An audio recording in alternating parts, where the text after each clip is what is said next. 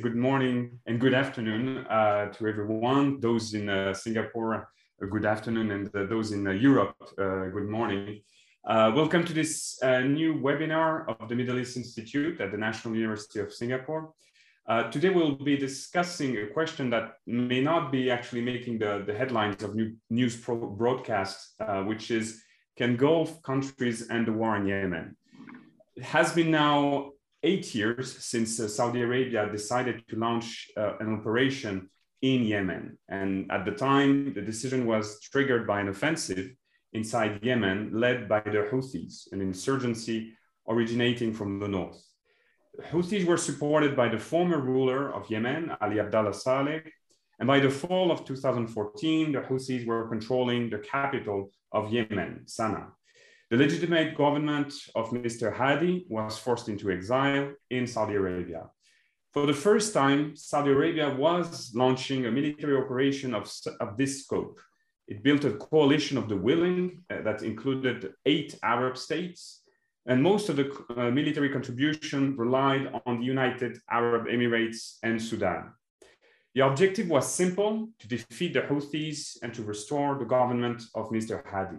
The execution of the operation, however, was nothing but simple. 8 years later, we are still in a state of war. Last week, the United Nations succeeded in imposing a 2-month ceasefire, hoping that this could pave the way to a new momentum for peace. Yemen is, by all accounts, the worst humanitarian crisis in the world today. The United Nations estimate that 377,000 people have died because of the war, including about 10,000 children.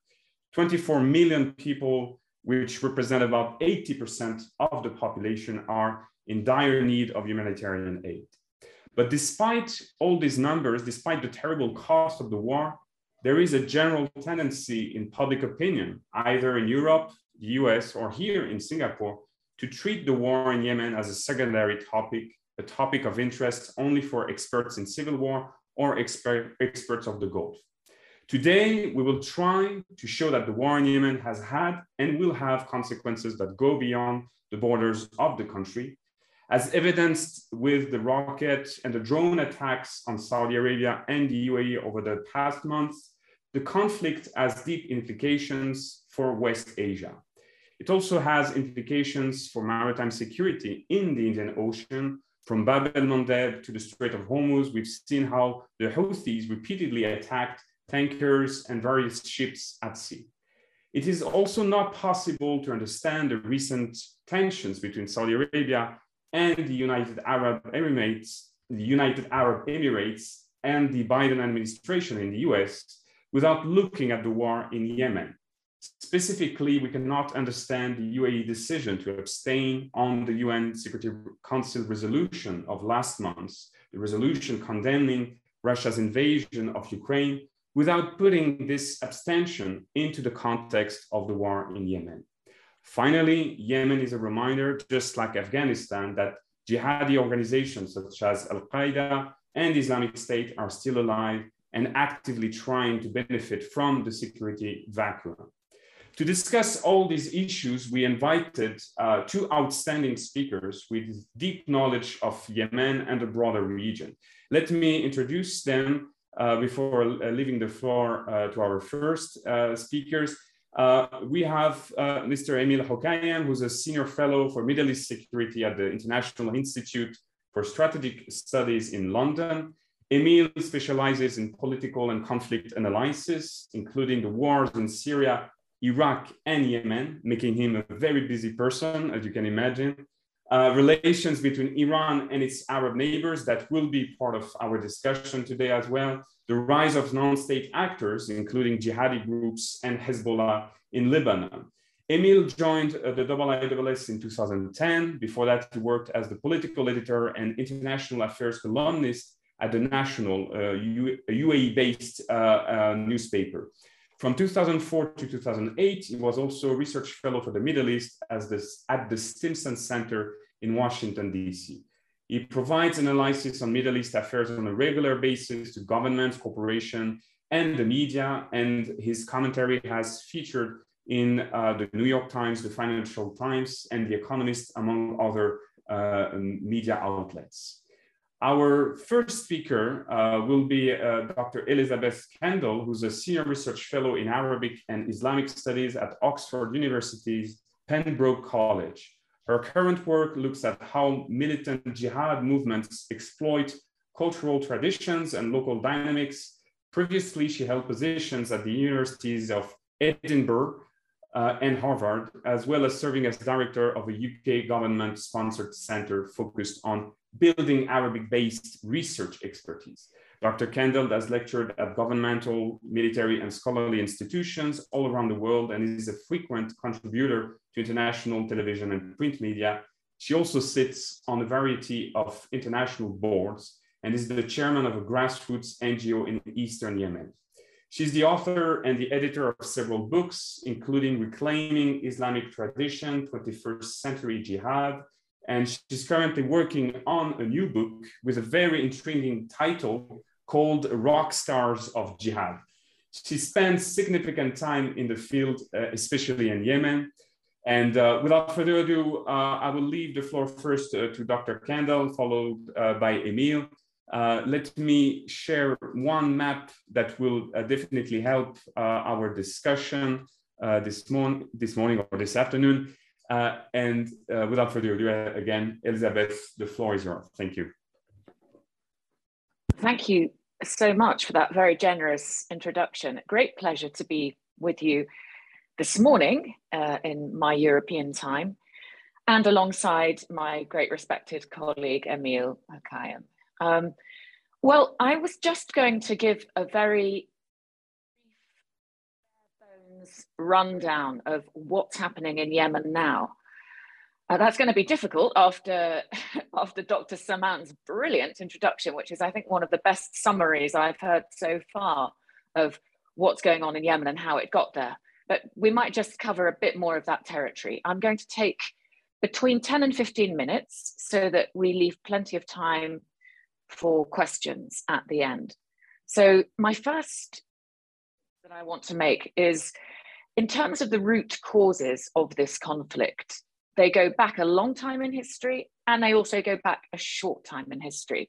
There are lots of conflicts at work in Yemen at the moment. Most importantly, though, I think we need to realize that Yemen is not a naturally integrated state. It was until about 5 decades ago comprised of a number of small sultanates, tribal fiefdoms, kingdoms, and imamates. And it only consolidated into a north and a south Yemen in the 1960s. And those two bits of Yemen only consolidated into one country, into Yemen proper, in 1990.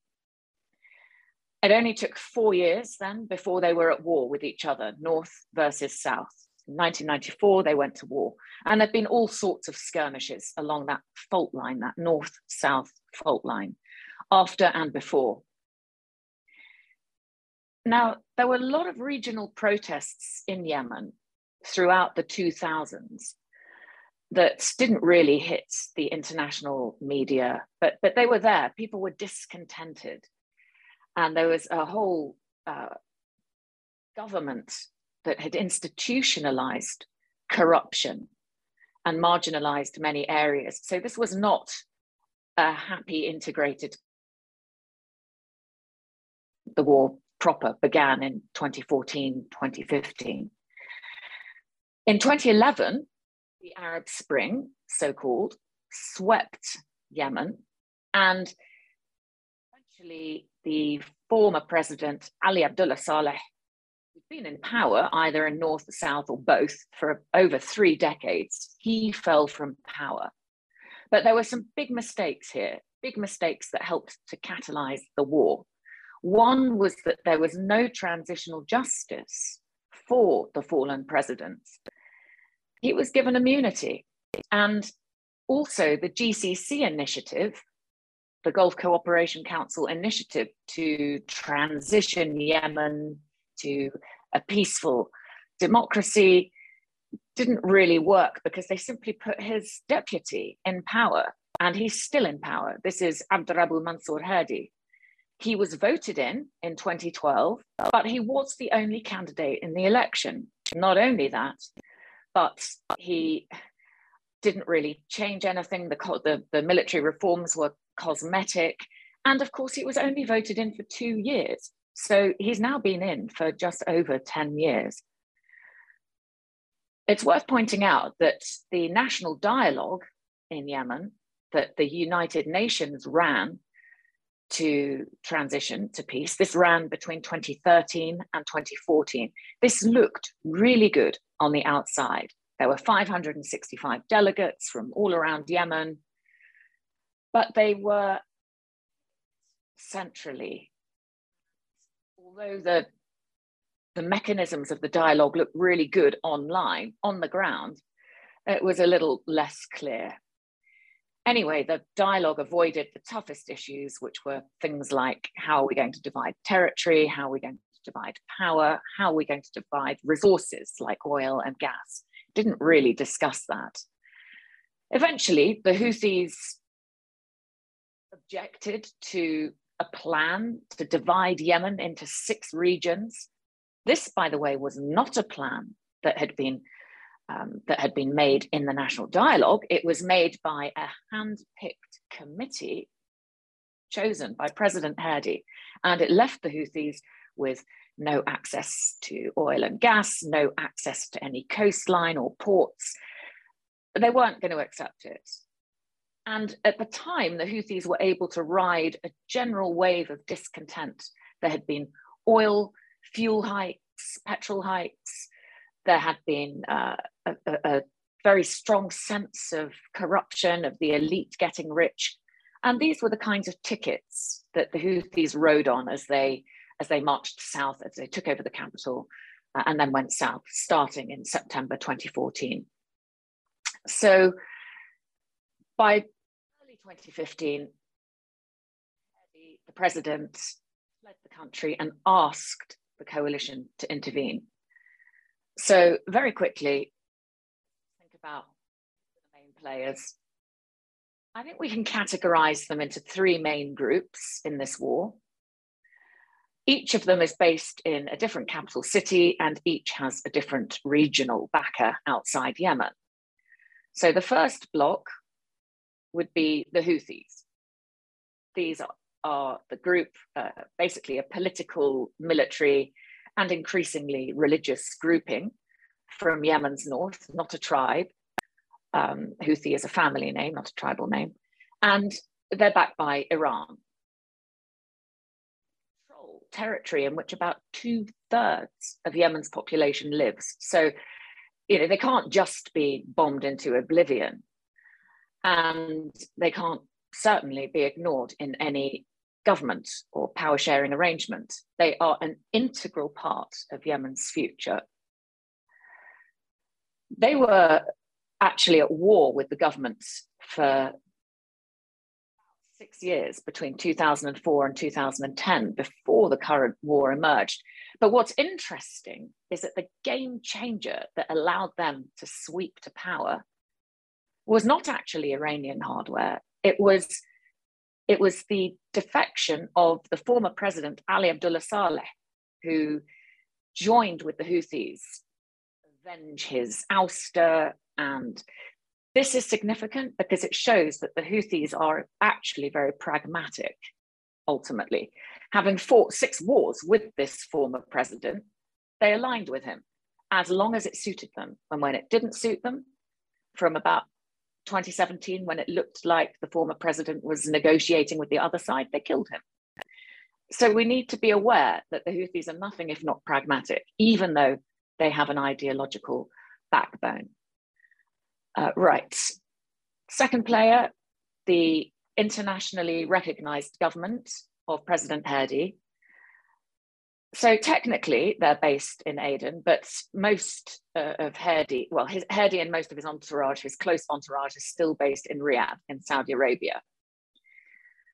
And I think there are serious questions over the legitimacy. As I mentioned, his term actually ended officially in 2014.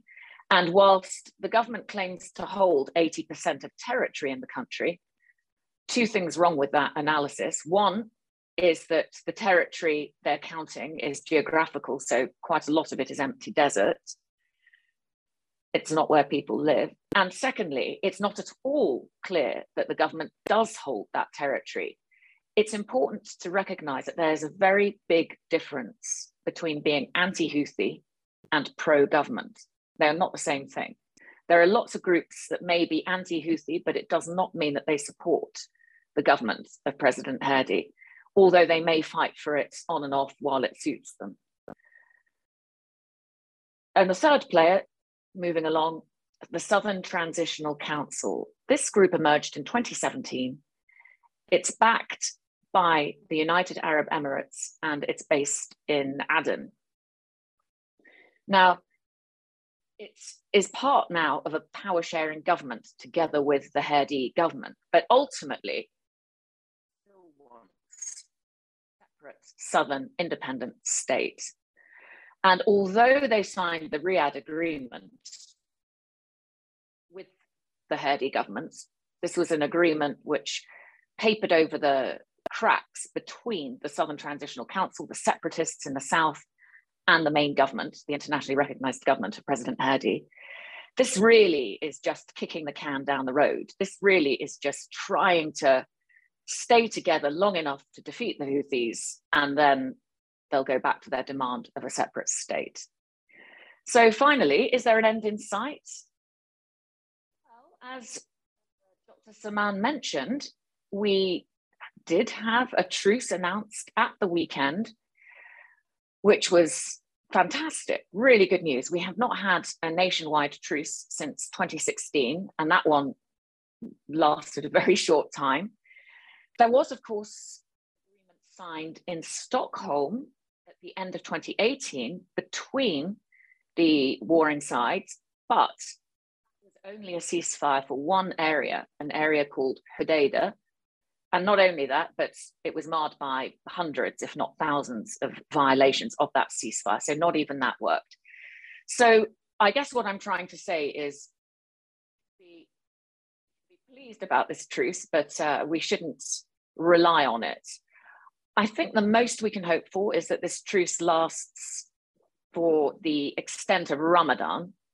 It's supposed to be for 2 months, but it's in everyone's interests to put down their weapons during Ramadan, and that this then will allow enough opportunity for the different sides to get together and to maybe just talk about some kind of broader political process that could lead to a more sustainable truce. So that's what I'm hoping.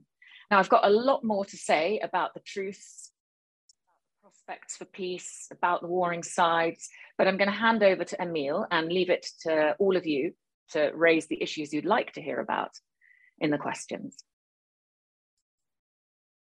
Thank you very much, Elizabeth. And we'll now turn to Emil, who will probably add some new layers of complexity looking at the regional geopolitics behind the war. Emil, the floor is yours. Thank you, Jean-Loup. Good morning, good afternoon to all. Thanks for this opportunity. I'm not a Yemen specialist per se. I look at it from a regional perspective. So anything that is, about Yemen, send it to Dr. Kendall. I will try to look at how regional players intervene in this very complex space. So let me start with this. We're in the fall of 2014, and an extremist group is taking over large cities, large swaths of territory, seizing resources, and importantly, large amounts of military hardware. If you are in Western capitals or elsewhere, you would say, okay, Emil has just described ISIS's expansion in 2014. If you're sitting in a Gulf capital, you say, that's the Houthis. And, what I'm trying to convey here is that what essentially dominated our view of the Middle East for some years in Western Asian capitals and so on, which was the takeover of this jihadi monster is not necessarily the only prism that people look at, or the main prism that people in the region look at regional developments. If you were sitting in Riyadh or Abu Dhabi, for that matter, that's what you remember from 2014, right? And I don't want to push the parallel too far, but it kind of stands. It kind of makes sense. I'm describing it from those countries' perspective. Jean-Luc, can I just ask you? Can you remove the map if it's okay? It's just yeah, I prefer to see your face. So there is a long context. There is a long history and a very tortuous and convoluted one between Yemen and the Gulf states. For a very long time, Yemen was this large country, large population, historical role. Aden had a very important history as a trading hub. The rest of the Gulf states hadn't evolved into modern states yet, and so on. And then you start having the consolidation of states on the Arabian Peninsula, the discovery of oil. And then, in a way, the perception of Yemen changes from being, the big player on the Arabian Peninsula, although isolated at the tip of it. It becomes, the weaker one, the poorer one, the one beset with the internal fault lines, some of which Dr. Kendall just discussed, especially the North-South one, and the fact that it was never a consolidated state, a highly centralized one. And then over time, Yemen then is seen as a problem state for the Gulf states, right?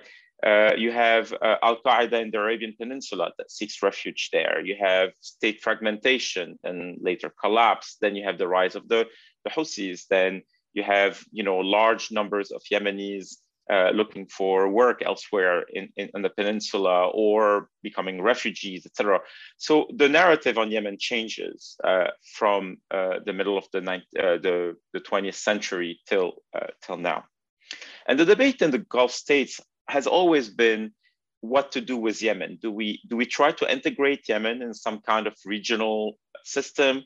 Do we contain and ignore Yemen altogether? Say, this is too big. Let's cut ourselves from that problem, or do we seek to dominate Yemen? Do we need to be to set its politics so that we can control this country from within through our partners and so on? So and that debate was never essentially solved in Gulf capitals. Now, in this presentation, I'm just going to look at Saudi Arabia and the UAE because they are the main players in that. But elsewhere in the region, they've always been thinking about Yemen, and we'll touch certainly on the role of Oman in the Q&A. Now, for Saudi, Yemen being this large neighboring state, the involvement was always deep and complex. And we've all heard about the rivalries and how the Saudi state came together in part against Yemen or by eating parts of Yemen. Those ties were very complex. They were political, they were religious, they were economic. The Yemeni diaspora in Saudi was extremely active, very, very skilled. Some of the names are well known. But I would argue that starting the 2000s, with the rise of AQAP, Al-Qaeda in the Arabian Peninsula, there was a change in how Saudi Arabia related to Yemen. It became seen as a counterterrorism problem first and foremost. And so the reservoir of knowledge that was in Saudi Arabia that existed, I mean, the manager of that file at the time was Prince Sultan and others, that the management of that file moved to the more security-minded people, notably Hamad bin Nayef, the former interim minister and crown prince. And these people saw Yemen primarily through a CT lens. And so their relationships became much more limited. They worked with Ali Abdullah Saleh, with the intelligence and security forces of Yemen. They didn't pay attention to the rest of Yemeni society the way their predecessors did. I'm not saying that the predecessors did necessarily a very good job at managing that, or they were doing the right thing. I'm just saying that the engagement was much narrower, which I think, is a reason why the Saudis were quite surprised starting 2011, 2012, at the direction of events in Yemen. They stopped understanding the country because they hadn't invested really in it anymore from a knowledge perspective. So to go back on the timeline that Dr. Kendall offered, in 2011, 2012, the Gulf states felt that, given the uprising in Yemen and so on, they did their part. They facilitated the transition.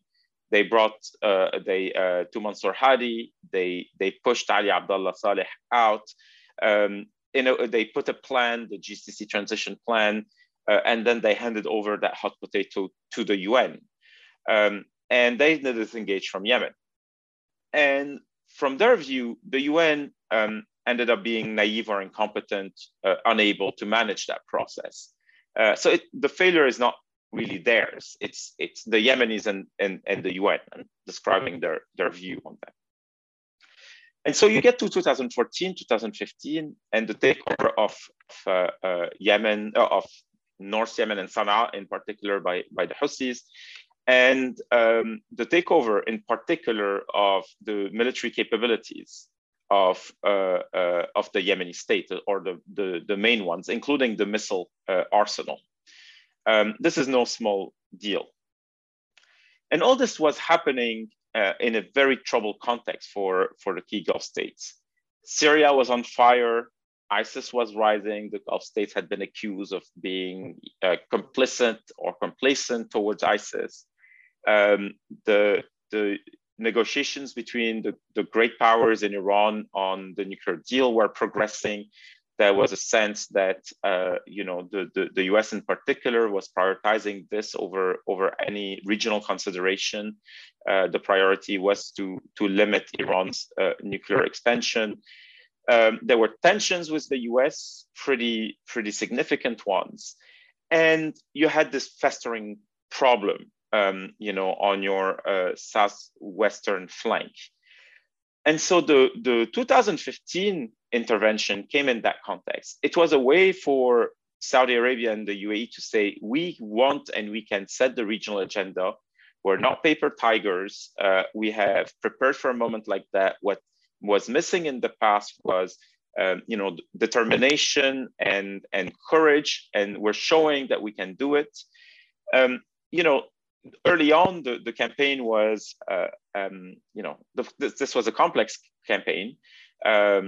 The Saudis, within a month, claimed that they had destroyed the entire missile arsenal of the Houthis, which wasn't the case. I'll get to that in a second. But they were able to fly an air campaign like they had never done before. So that was like, we'll discuss how brutal and how effective that was in a second. But that was still an achievement from their perspective. And it was a difference from the way they fought the 2009 war, which was a border war without much air power, or actually air power not being the predominant instrument. And the second thing, and importantly, is that the UAE essentially projected its power through its Prudential Guard, special forces, etc. And I would say, purely from a military perspective, a lot of people in Western capitals, I remember, and elsewhere, were saying they will never be able to, land troops in Aden. That's an amphibious operation. They never did it, and so on. Well, they did it. Again, tactical success, not a strategic one, because it's only once you hit the shores that you realize you have to figure out the local politics and organize your partners and not just get territory, but secure political loyalties and so on. That's the hard part. But anyway, there was early on the satisfaction that that they did something significant. Now, the problem was with the concept of the operation and the application of force. Air power was seen as the main instrument in parallel with working with local partner forces, right? This was what the US was doing at the same time in Iraq and Syria, deploying air power alongside working with local partner force doing most of the fighting. Now, for the Gulf states, they took satisfaction from the fact that the intervention was legal, that they went to the Security Council, they got resolution 2216. At least they can say this is illegal intervention. We came in support of an internationally recognized government. So box checked. Then you look at the merits of the intervention, and they say, look, what we're fighting is an armed non-state actors with access to advanced weaponry at our border. How is that different from what Turkey is doing against the PKK or Israel against Hezbollah, right? It's not necessarily, we may not like it, but is it that controversial in an age of nation states trying to protect themselves? Again, I'm describing their view on that. Then the real question mark, I think, for me, is not about legality or even merit. It's about wisdom, knowing what you're getting into and how you fight that one, but also about strategy and capabilities. I think, the reliance on air power, the appeal of air power is very problematic in the region. It makes it seem as if you can win from far away, that you can deploy advanced technology and somehow achieve political effect on the ground. And I think, the Gulf states are not the only ones who have fallen for that. I mean, there's a long list of them. It helps, it's understandable why. You have all this advanced kit that you can deploy, and you don't necessarily have to send your boys die in complex operations. You just press a button and things happen. But as we've learned in a number of conflicts, notably Lebanon in 2006 during the war between Hezbollah and Israel that Jean-Loup wrote about, air power is overstated, it's frustrating, and it doesn't necessarily deal with the true nature of your enemy. In this case, the Houthis, a resilient, tough group that needs very little to survive and operate. Right? This is not an advanced fighting force, but it's a committed one, and it's a very flexible one. Air power certainly wasn't going to be the solution. The other side is the partners. Well, it turns out that the partners were weak, divided, problematic, and as Dr. Kendall said, lacking legitimacy in the case of Mansour Hadi. So, that was certainly a huge problem in the intervention. The other problem, I would say, is that the Saudi rhetoric was maximalist early on, where actually the political position, the real position, wasn't as maximalist. So you had Prince Mohammed bin Salman going on television and announcing that if he wanted, within a month, that would be in Sana'a, that they destroyed this and that, and a number of spokespersons for the campaign. But in reality, they were frustrated. And I would argue that Saudi escalation in Yemen was more about frustration than about strategy. That over time, the recourse to air power and bombing here and there was more because they didn't know what else to do than because they had a well thought out plan for victory. Now, there's another aspect to the intervention, which is the perspective of the view of the Houthis as a proxy of Iran. Now, the debate here is quite, I would say, complex. You have those especially in Western countries, who say the Saudis were stupid.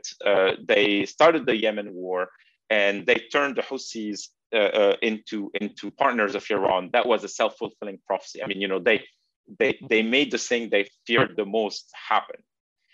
The other view from the Gulf states is to say, well, that was inevitable and we had to try and preempt that.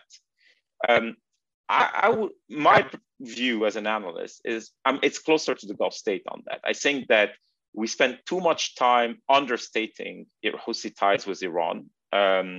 I think that they're real. So they're certainly not as organic or dense as they are with other groups. But in a way, I kind of agreed that it was inevitable that they would come closer, regardless of whether the Saudis intervened or not. Probably what the Saudi intervention did was to speed up that process and give it give it even more rationale. Anyway, I'm not trying to justify anything. I'm just putting it analytically. Now let me offer a very imperfect and self-serving analogy here. Like all analogies, there's a reason why I use that. But to make a point about why I would argue Saudi objectives in Yemen are not the maximalist ones that we perceive them to be. So I'm going to look at Saudi Arabia in Yemen and compare that to Iran and Syria. In both cases, those governments intervened legally to help another government in trouble at home. So let's look at Saudi in Yemen. Their perspective on the rebels, the Houthis here. Saudi Arabia is an enemy of the Houthis, but it is on record saying that the Houthis have to be engaged. It actually has engaged them. They are on record saying that they have to be part of the future government of Yemen. And yes, while sometimes the rhetoric was scary, they're all terrorists and all these extreme ones, the reality is that they engage them, or they try to, and they've met them and so on. Iran and Syria considers all the rebels, all the opposition to be jihadis, not worth talking to, just destroying and so on. There's no attempt at political engagement there. Saudi in Yemen realizes how weak and problematic Mansour Hadi is. In fact, they see him as part of the problem. The issue is that they don't know how to deal with that. So they're actually hoping that a political process can start so that actually they can think about a replacement for Mansour Hadi, understanding that he's not the partner that they had hoped he would be. Iran and Syria consider Assad to be untouchable. He's not a subject for negotiation. Saudi Arabia in Yemen has one political process. Actually, it has another one now that they convene those parties in Riyadh. But for like 8 years, 7 years, it was mostly through the UN process. The Saudis didn't have a separate track, and they were engaged in that one. Iran and Syria considers the UN process useless. They don't care about Geneva. It's all a sideshow. That's not where the real stuff is happening. Saudi Arabia and Yemen is okay, has made its peace with the fact that Yemen may have to be a federal state or a decentralized state. It will be governed differently in an ideal world. Iran in Syria refuses to consider any decentralization. It only wants a strong central government headed by Assad. Saudi Arabia in Yemen has already put some money, certainly not enough given the extent of the damage it is responsible for, but into reconstruction and humanitarian assistance. Of course, that aid is targeted primarily to its own partners. And certainly we're hoping, we're expecting, and certainly we will be demanding that Saudi Arabia, if there's a political settlement, sign this very large check to help Yemen rebuild its infrastructure, whether it's physical or other. There's no such expectation of Iran and Syria. Iran and Syria doesn't put $1 in reconstruction and assistance. And finally, when it comes to Saudi in Yemen, we have a sense of the leverage that the international community can use to force Saudi hand. There is political leverage, there is reputational damage that can be leveraged, there's military assistance that can be cut off, etc. Right? When it comes to Iran and Syria, we have no idea how to build that leverage. And actually we gave up. We basically said, can. Anyway, none of this is to suggest that one intervention is okay and the other one is not. That's not the point. The point is to say that the Saudi position in Yemen is not as maximalist as it seems to be at times. Now, the key question for Saudi Arabia and the UAE has been a very frustrating one: how to build leverage against the Houthis. And they've tried everything. They tried total war with a blockade. They tried international pressure. They tried peace talks, whether through the UN or now through the GCC in Kuwait in 2016 and Stockholm in 2018, etc. Right?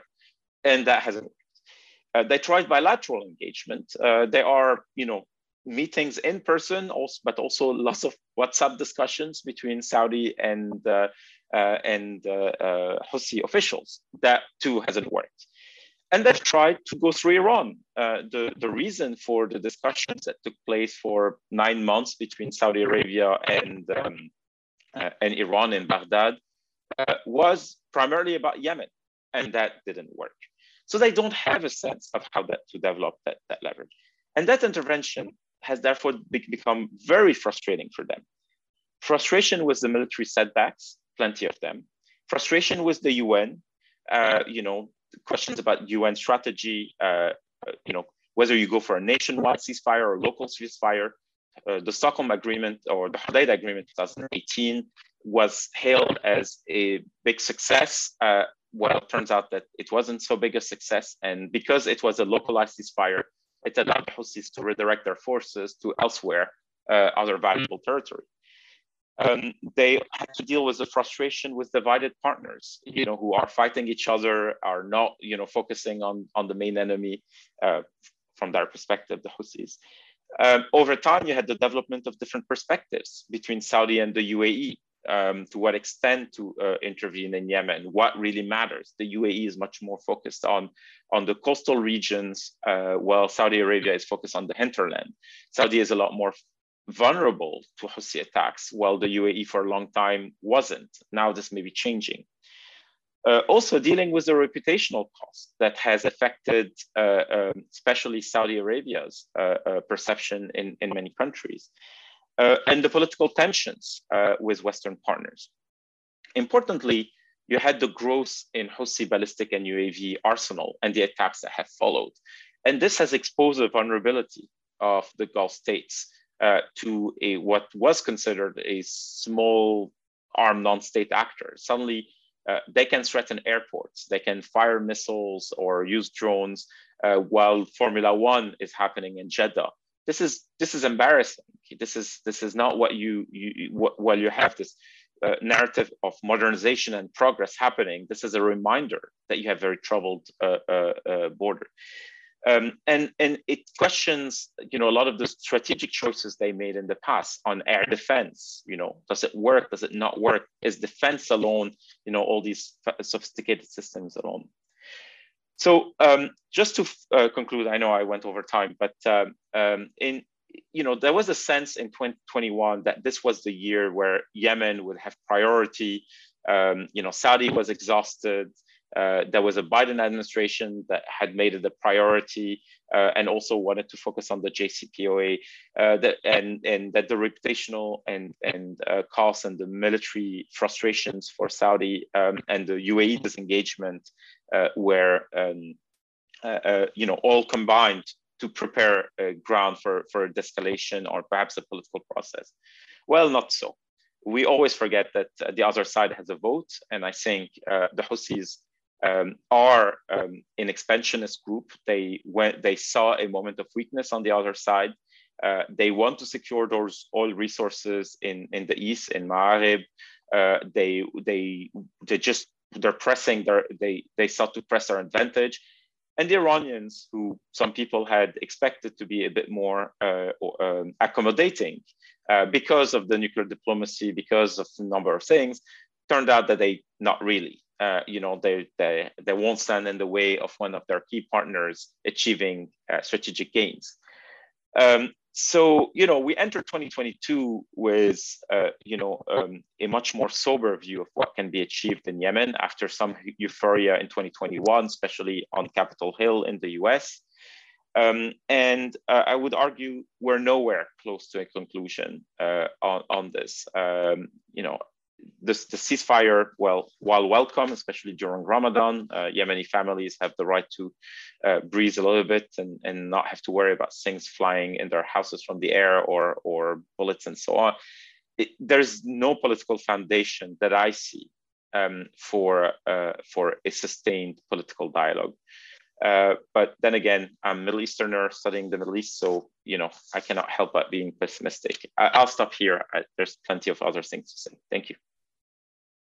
Thank you very much, Emil, and thank you for ending on a pessimistic note, which is a classic of any discussion on the region. As I'll inform our participants, if you'd like to ask questions, please send your question to the Middle East, to the MEI events account, who will gather all the questions. Let me start with one question, which is more like a comment to test an analogy here, because for those who are not familiar with what's going on in Yemen, a lot of what you describe, both of you, could sound similar to what we've seen over the last year in Afghanistan. The idea that you have maximalist goals for a long time, Saudi Arabia rejecting the idea of having to coexist with the Houthis, and at the same time, the military operations not reaching any breakthrough.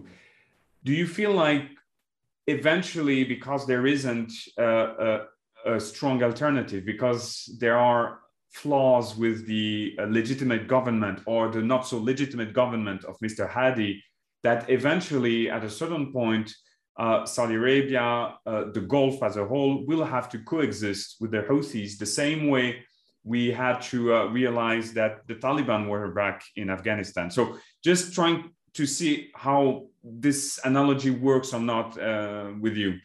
Who would like to start here?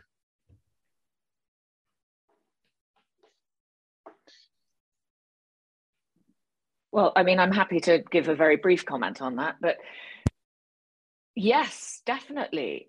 The Houthis will have to be a part of the coexistence in Yemen. There's no question about that at all.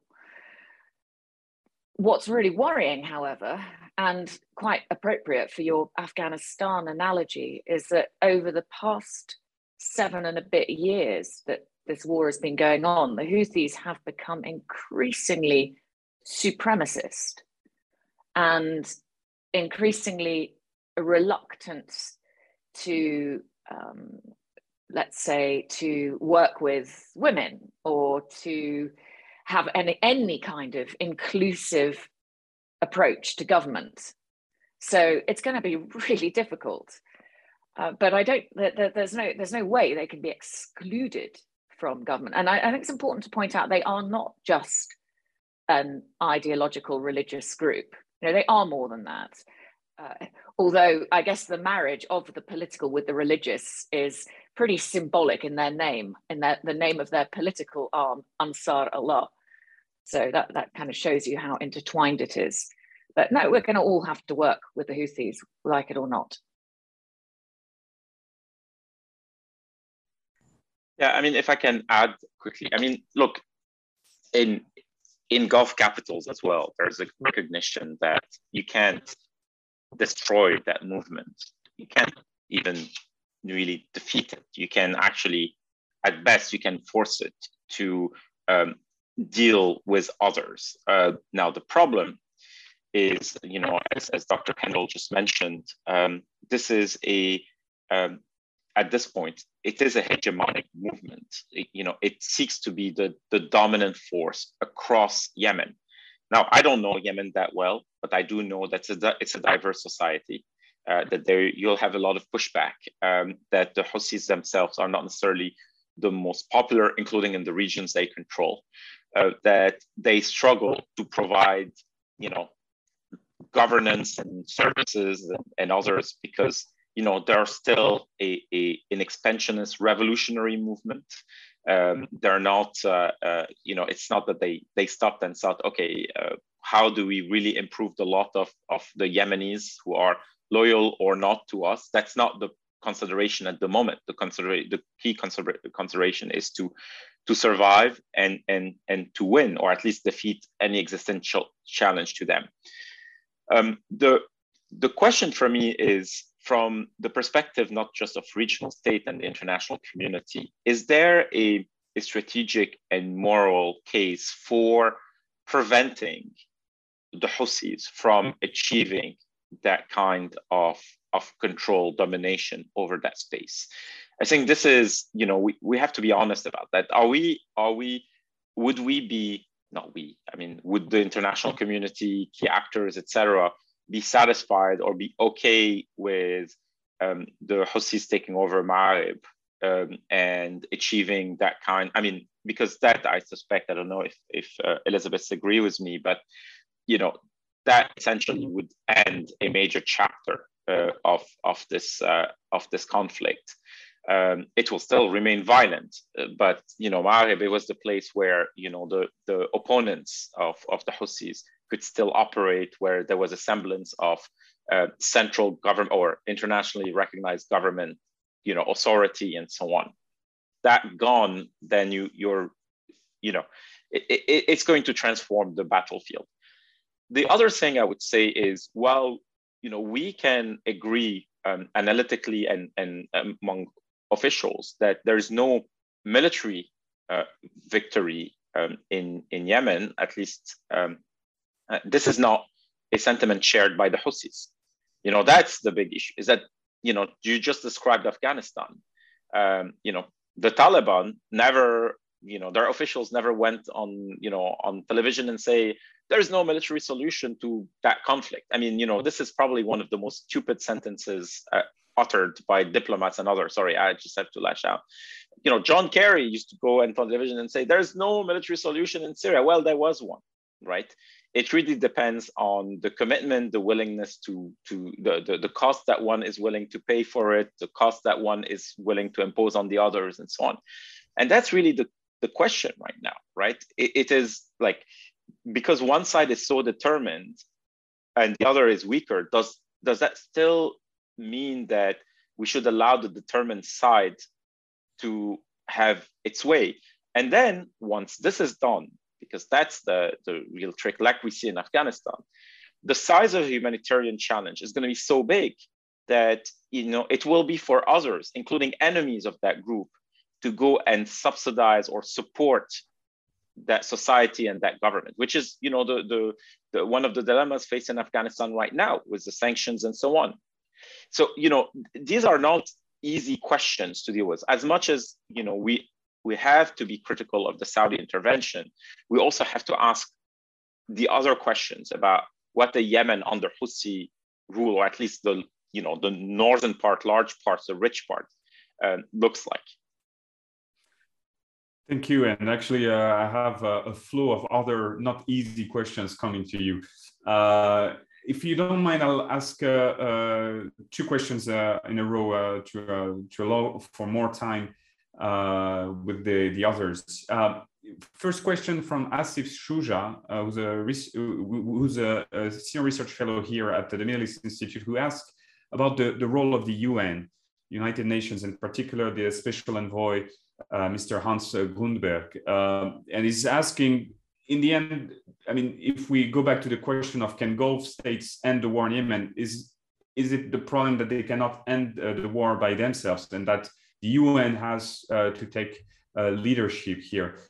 So that would be the first question. Another question we have from Gadel, who's asking about the recent Houthi attacks on Abu Dhabi in the last 2 months. Do you see this attacks as a clear game changer, or as a turning point in the way the UAE engaged in the war in Yemen? Do you see specifically on the Arab coalition a change in the Emirati policy? So let's start with these two questions. Who would like to start this time? Should we start first with Emil this time? Thank you. I'll take that as an order. Yes, the role of the UN. Look, the Gulf states understand their limitations. And actually they welcome the role of the UN, in part because those processes are very complex. They don't necessarily have the patience, the diplomatic bench, and so on to sustain them. The other thing is that they're keen on making Yemen an international concern than just their problem, right?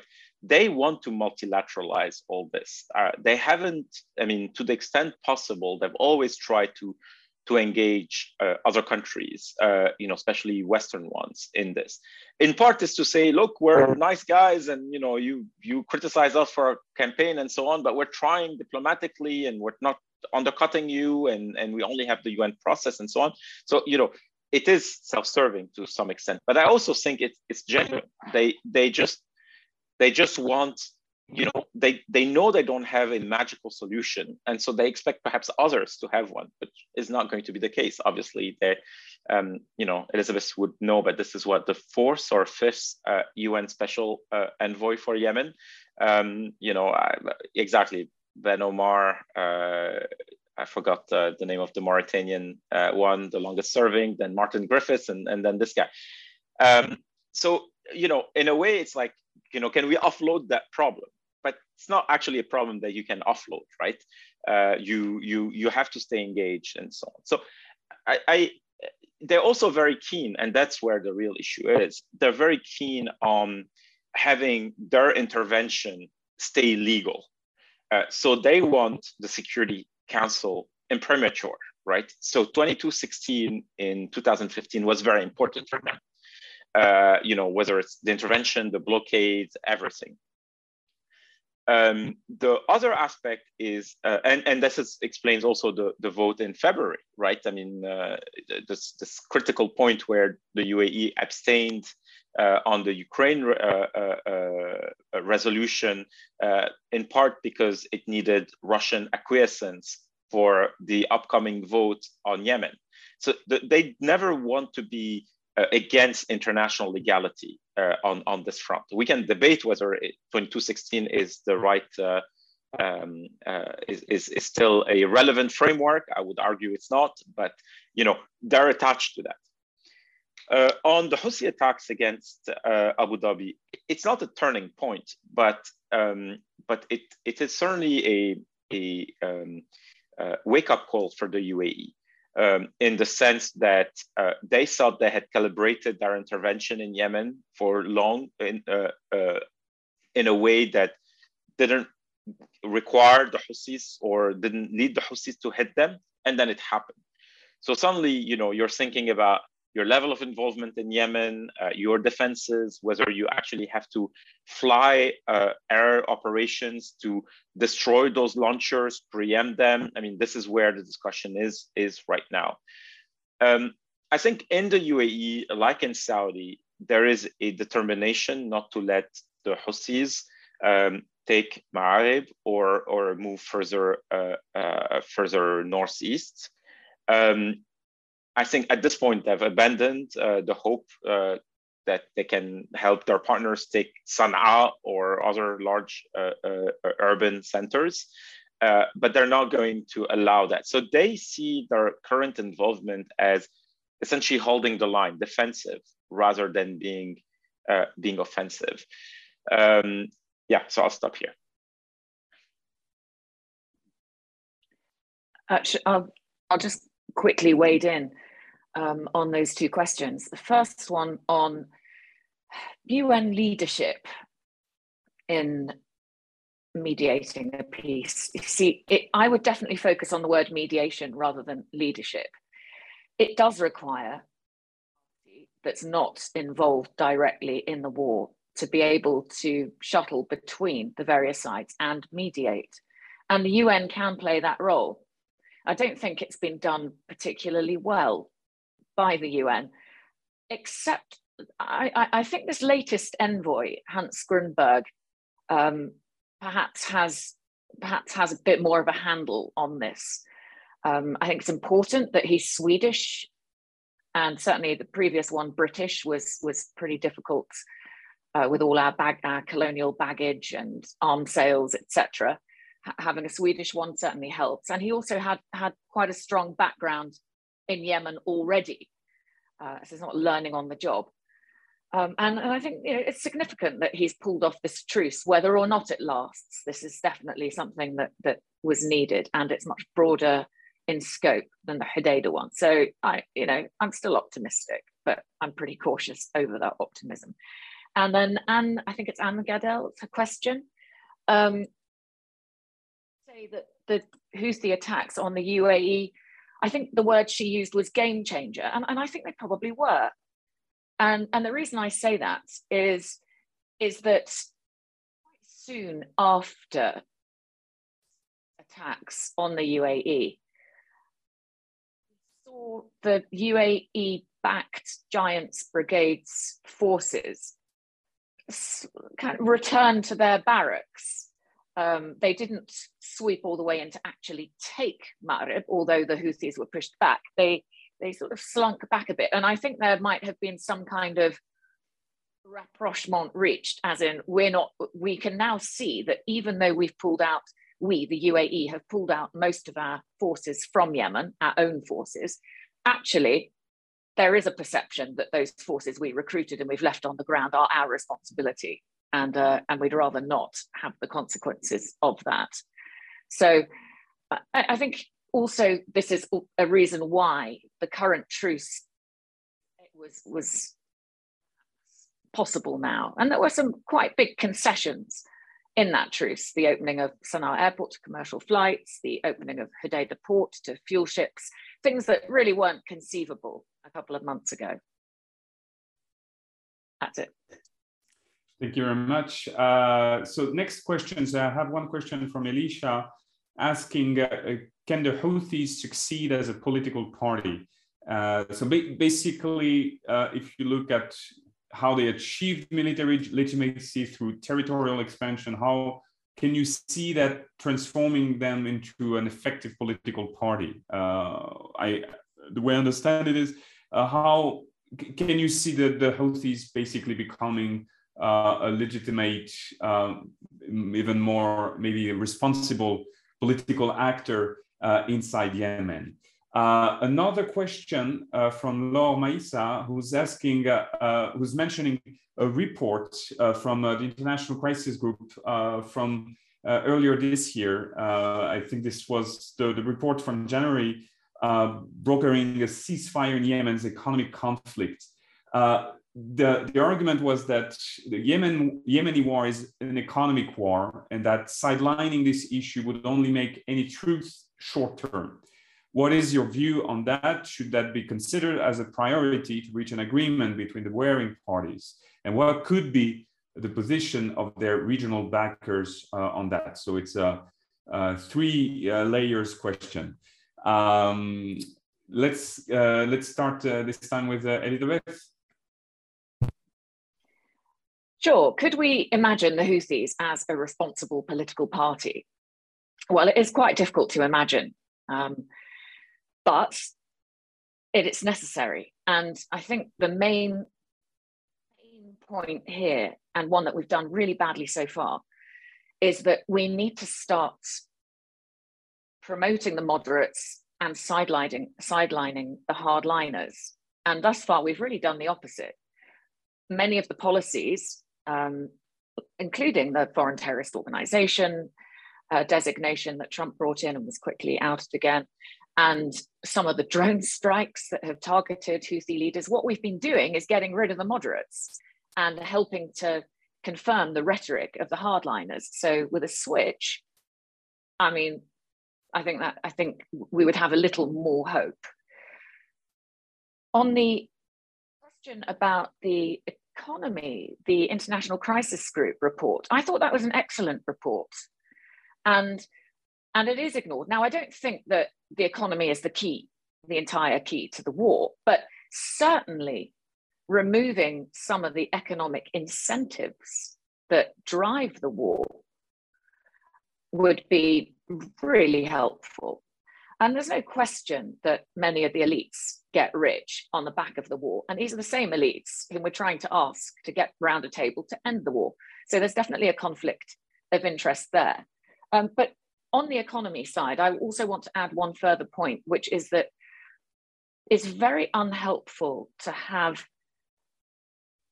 regional states, regional players pumping in a lot of money to buy support in Yemen, because it skews the economy and it's also an incentive for the war.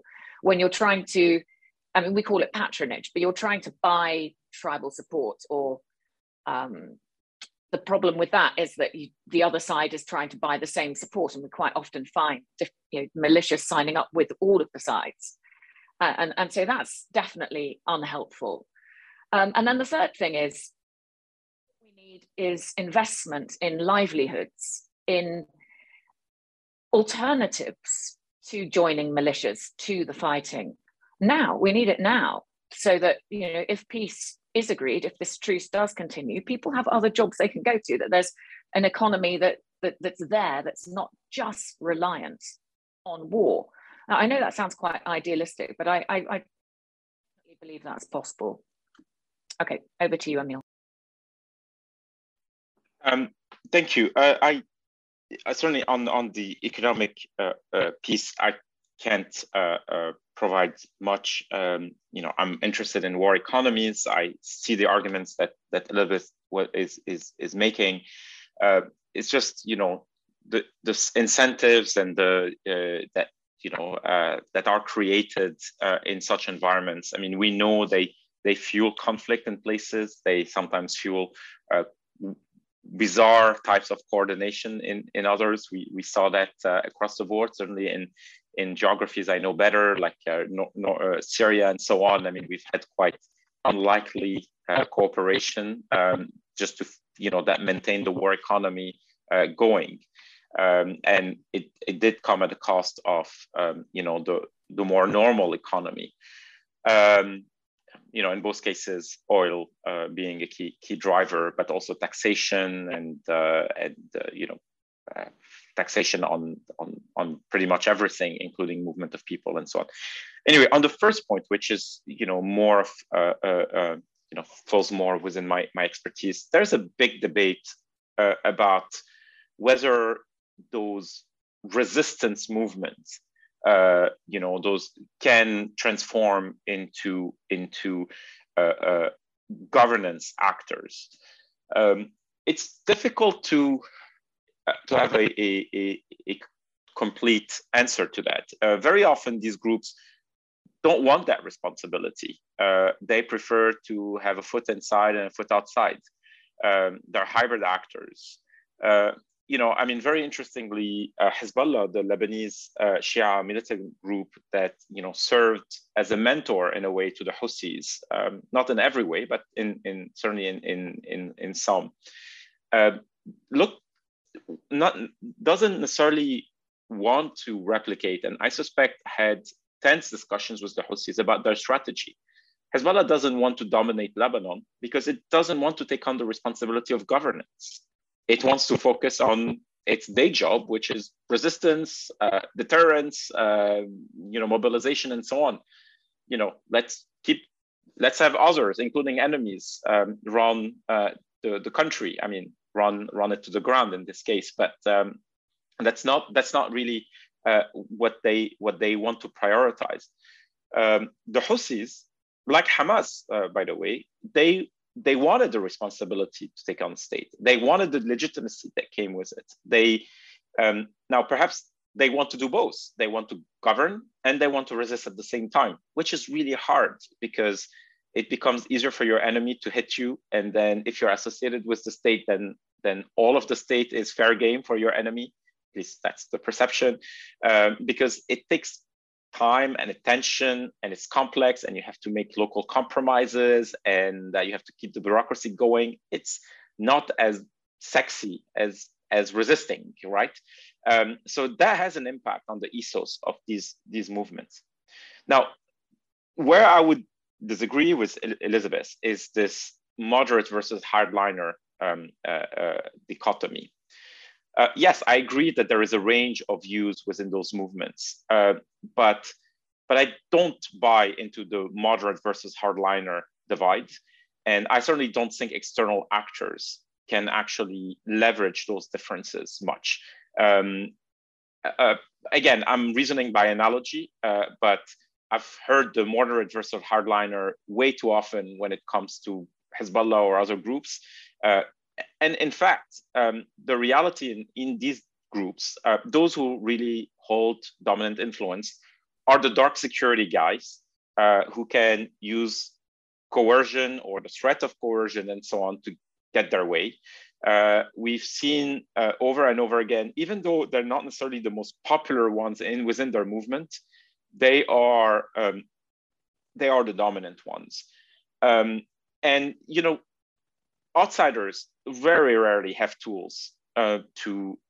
I mean, first, it's very difficult to understand those fault lines when they exist, navigate them, understand how to amplify them or play them, and so on. That's really, really hard.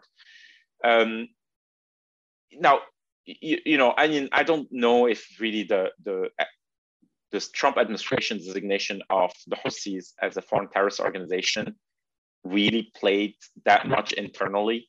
I mean, I think in a way it's irrelevant. It was and the lifting, by the way, as well, was as problematic, I would say, as the designation. I'm not saying the designation was, I mean, it was certainly a political stunt.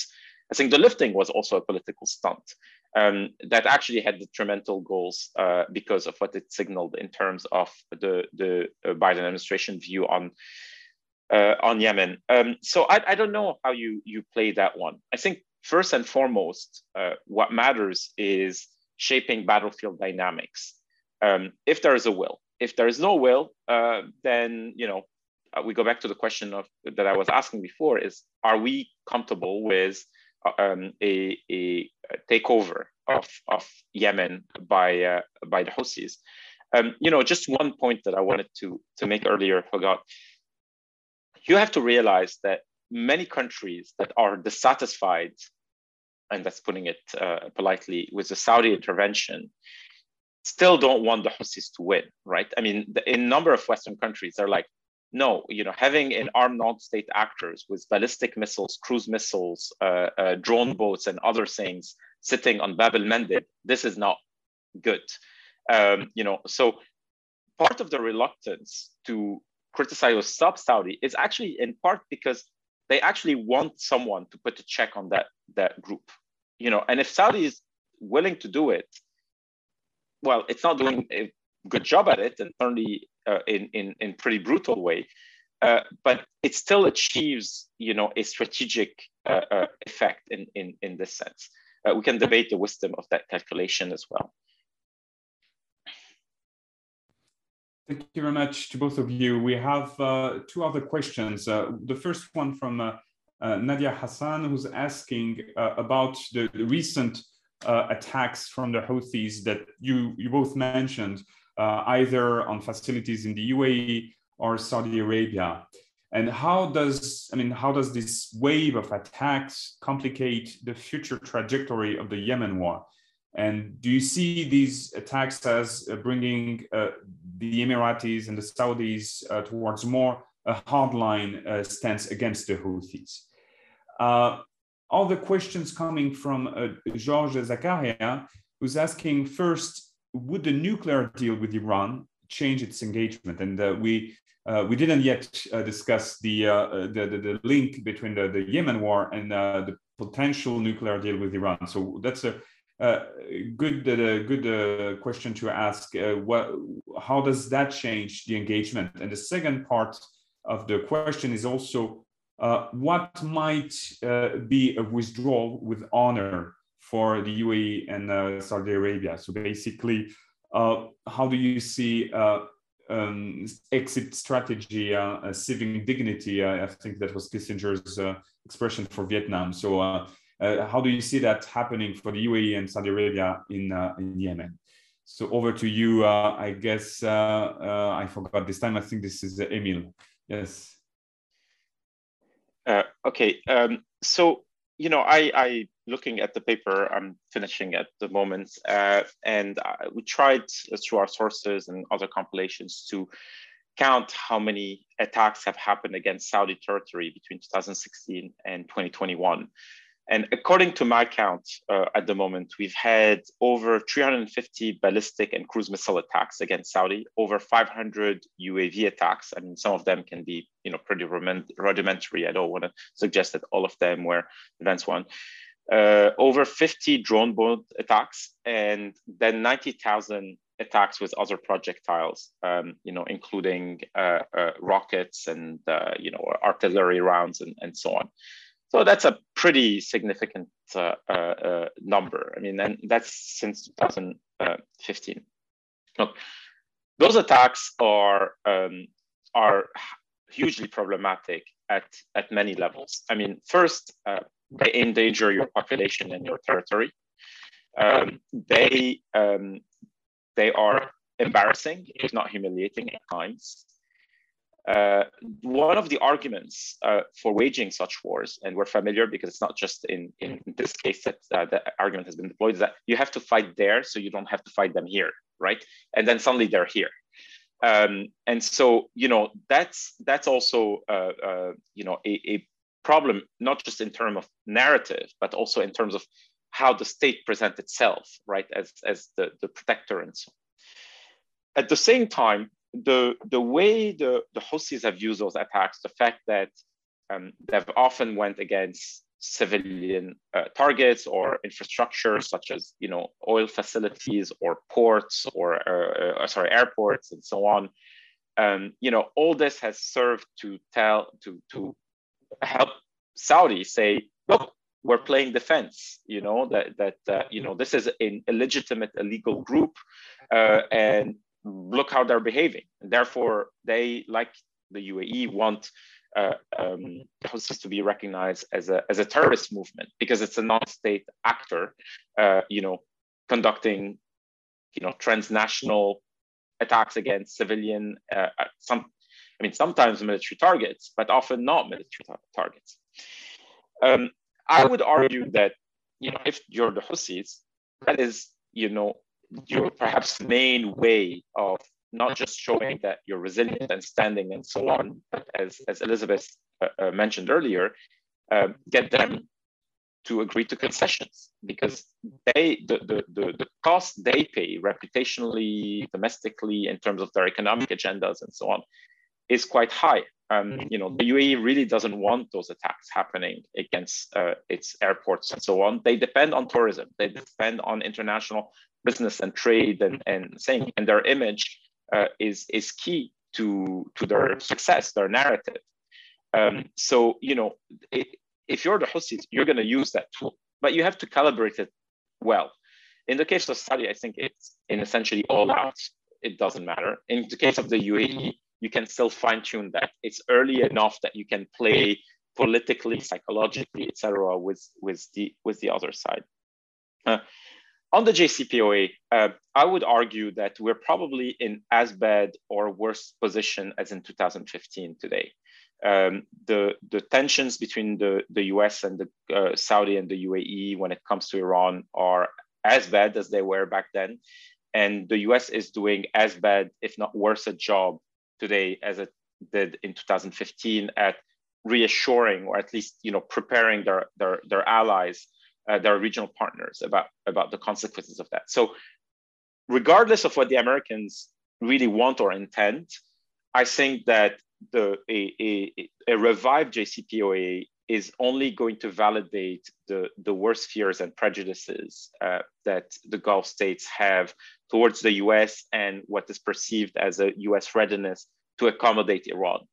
And this whole debate over, for instance, the listing of the IRGC as a foreign terrorist organization is part of that. Of course, again, that's a political stunt. The listing of the IRGC was a political stunt when the Trump administration did it. And the delisting by the Biden administration will also be a political stunt. I mean, let's be honest, just like the Houthi, it's not a materially significant one because the sanctions, all the other sanctions exist, and it's not going to lead the US to engage with them necessarily differently and so on. There are other reasons for that. But given the context, I think that it's just going to make things worse. And we saw that Iran-Saudi dialogue has been interrupted at this point. And I think that's because of what happened in January, February, in terms of the attacks, but also the concern about this new JCPOA. Look, finally, I would say the problem for the Gulf states, I think, at this point is, given their frustration and given the fact that the US also blundered in 2021, thinking that Yemen was a low-hanging fruit, that between Iran-Saudi negotiations and the Biden administration and so on, perhaps some progress can be made there on the political track. I'm not talking about ceasefire. There's an expectation in the Gulf states that Washington has no choice but to help them again militarily. And my point is, what is the concept? What for what? Is it just the defense of Ma'arib? That's not very controversial anyway. But is it more than that? Then that becomes more controversial.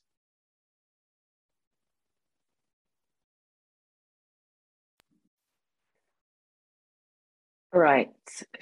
I'll just give a quick answer to each of those tricky questions.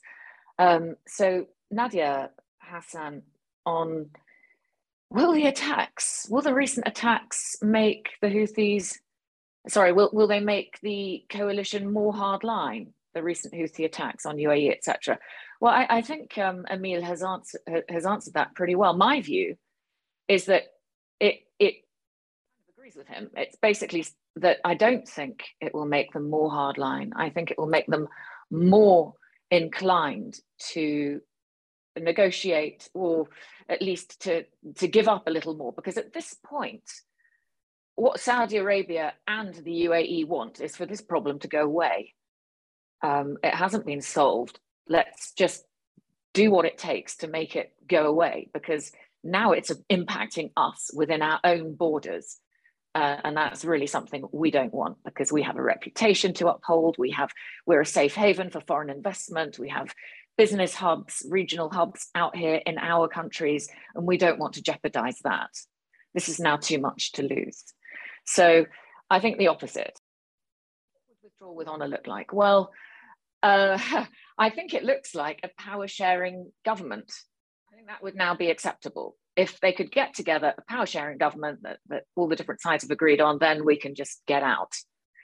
Now, of course, that's going to be tricky, but I don't think it's entirely impossible. And what it would require is probably a bit of a reinterpretation, not necessarily an entire rewriting, but a reinterpretation of the UN Security Council Resolution 2216, which stipulated that the Houthis, in short, the Houthis need to put down all their weapons and go back to their northern strongholds. I don't think that will happen, but there's a little bit of flexibility in that resolution. It could work out in that way. All right, finished. Thank you very much, Elizabeth. And we have about 5 minutes left. Let me use the privilege of being the moderator to ask you about the role of global powers. And we already discuss how the US has been reducing its support to the coalition, and that has been very explicit in the way the Biden administration has been talking about the Yemen war over the last 2 years. We didn't mention about the role of Russia and also about China in the Yemen war. This might be a limited role, but there have been talks about Russia's playing a role, and also China's economic presence inside Yemen. Could you say a few words maybe on that, and if it turns into some kind of a proper strategy on each of these countries inside Yemen? Thank you.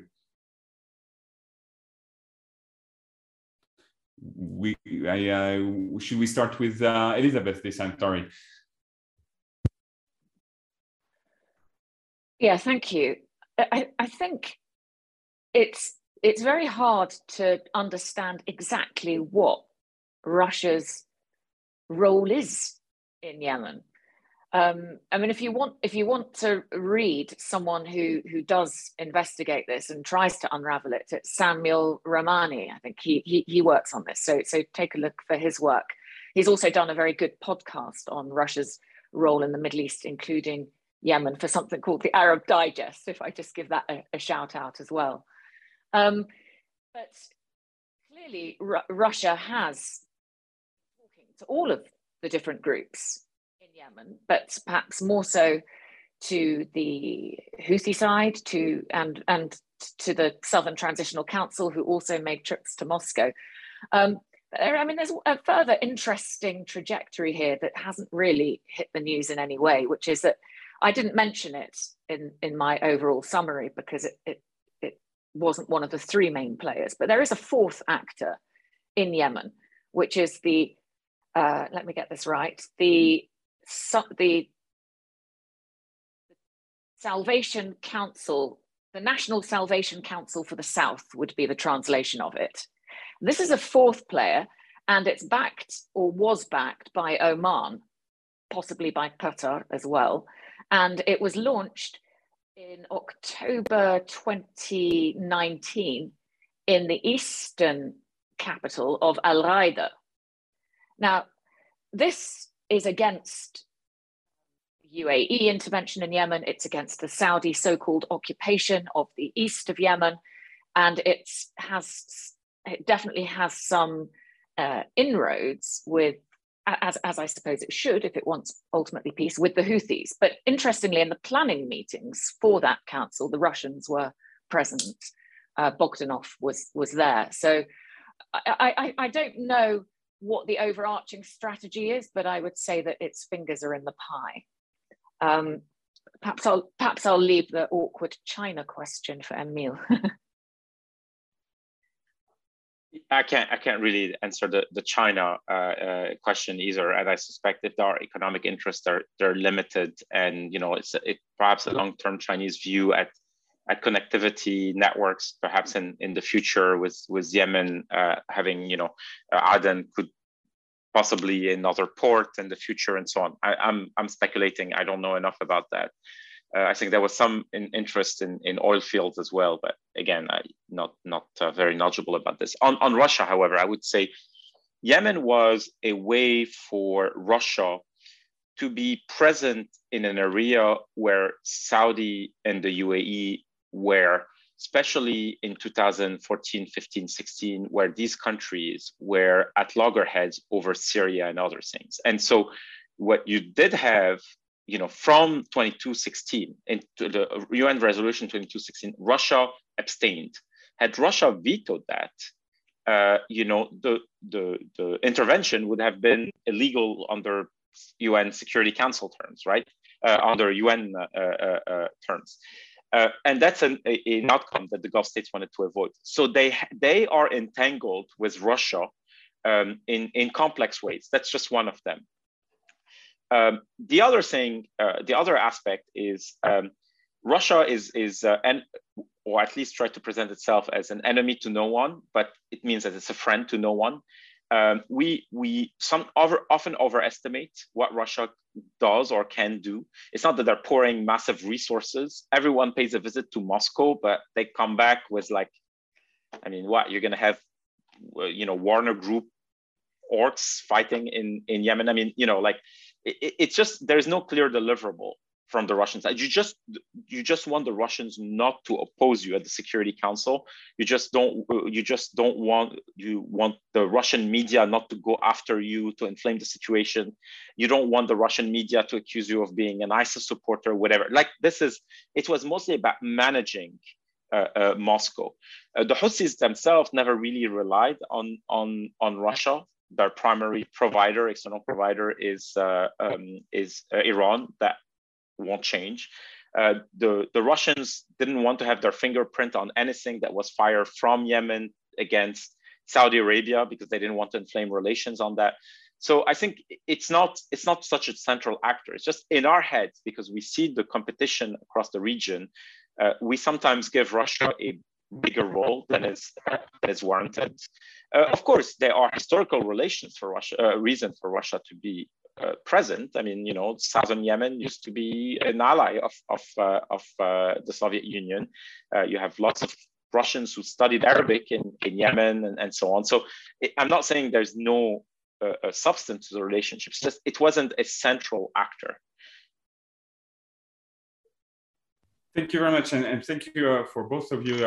On behalf of the Middle East Institute, please let me thank you for this great discussion. You helped us today to unpack all the different issues related to the war in Yemen. Let me thank also the participants that stayed with us until the end. I hope it was also very helpful for the better understanding of this ongoing war that, as we said at the beginning, has been ongoing for 8 years.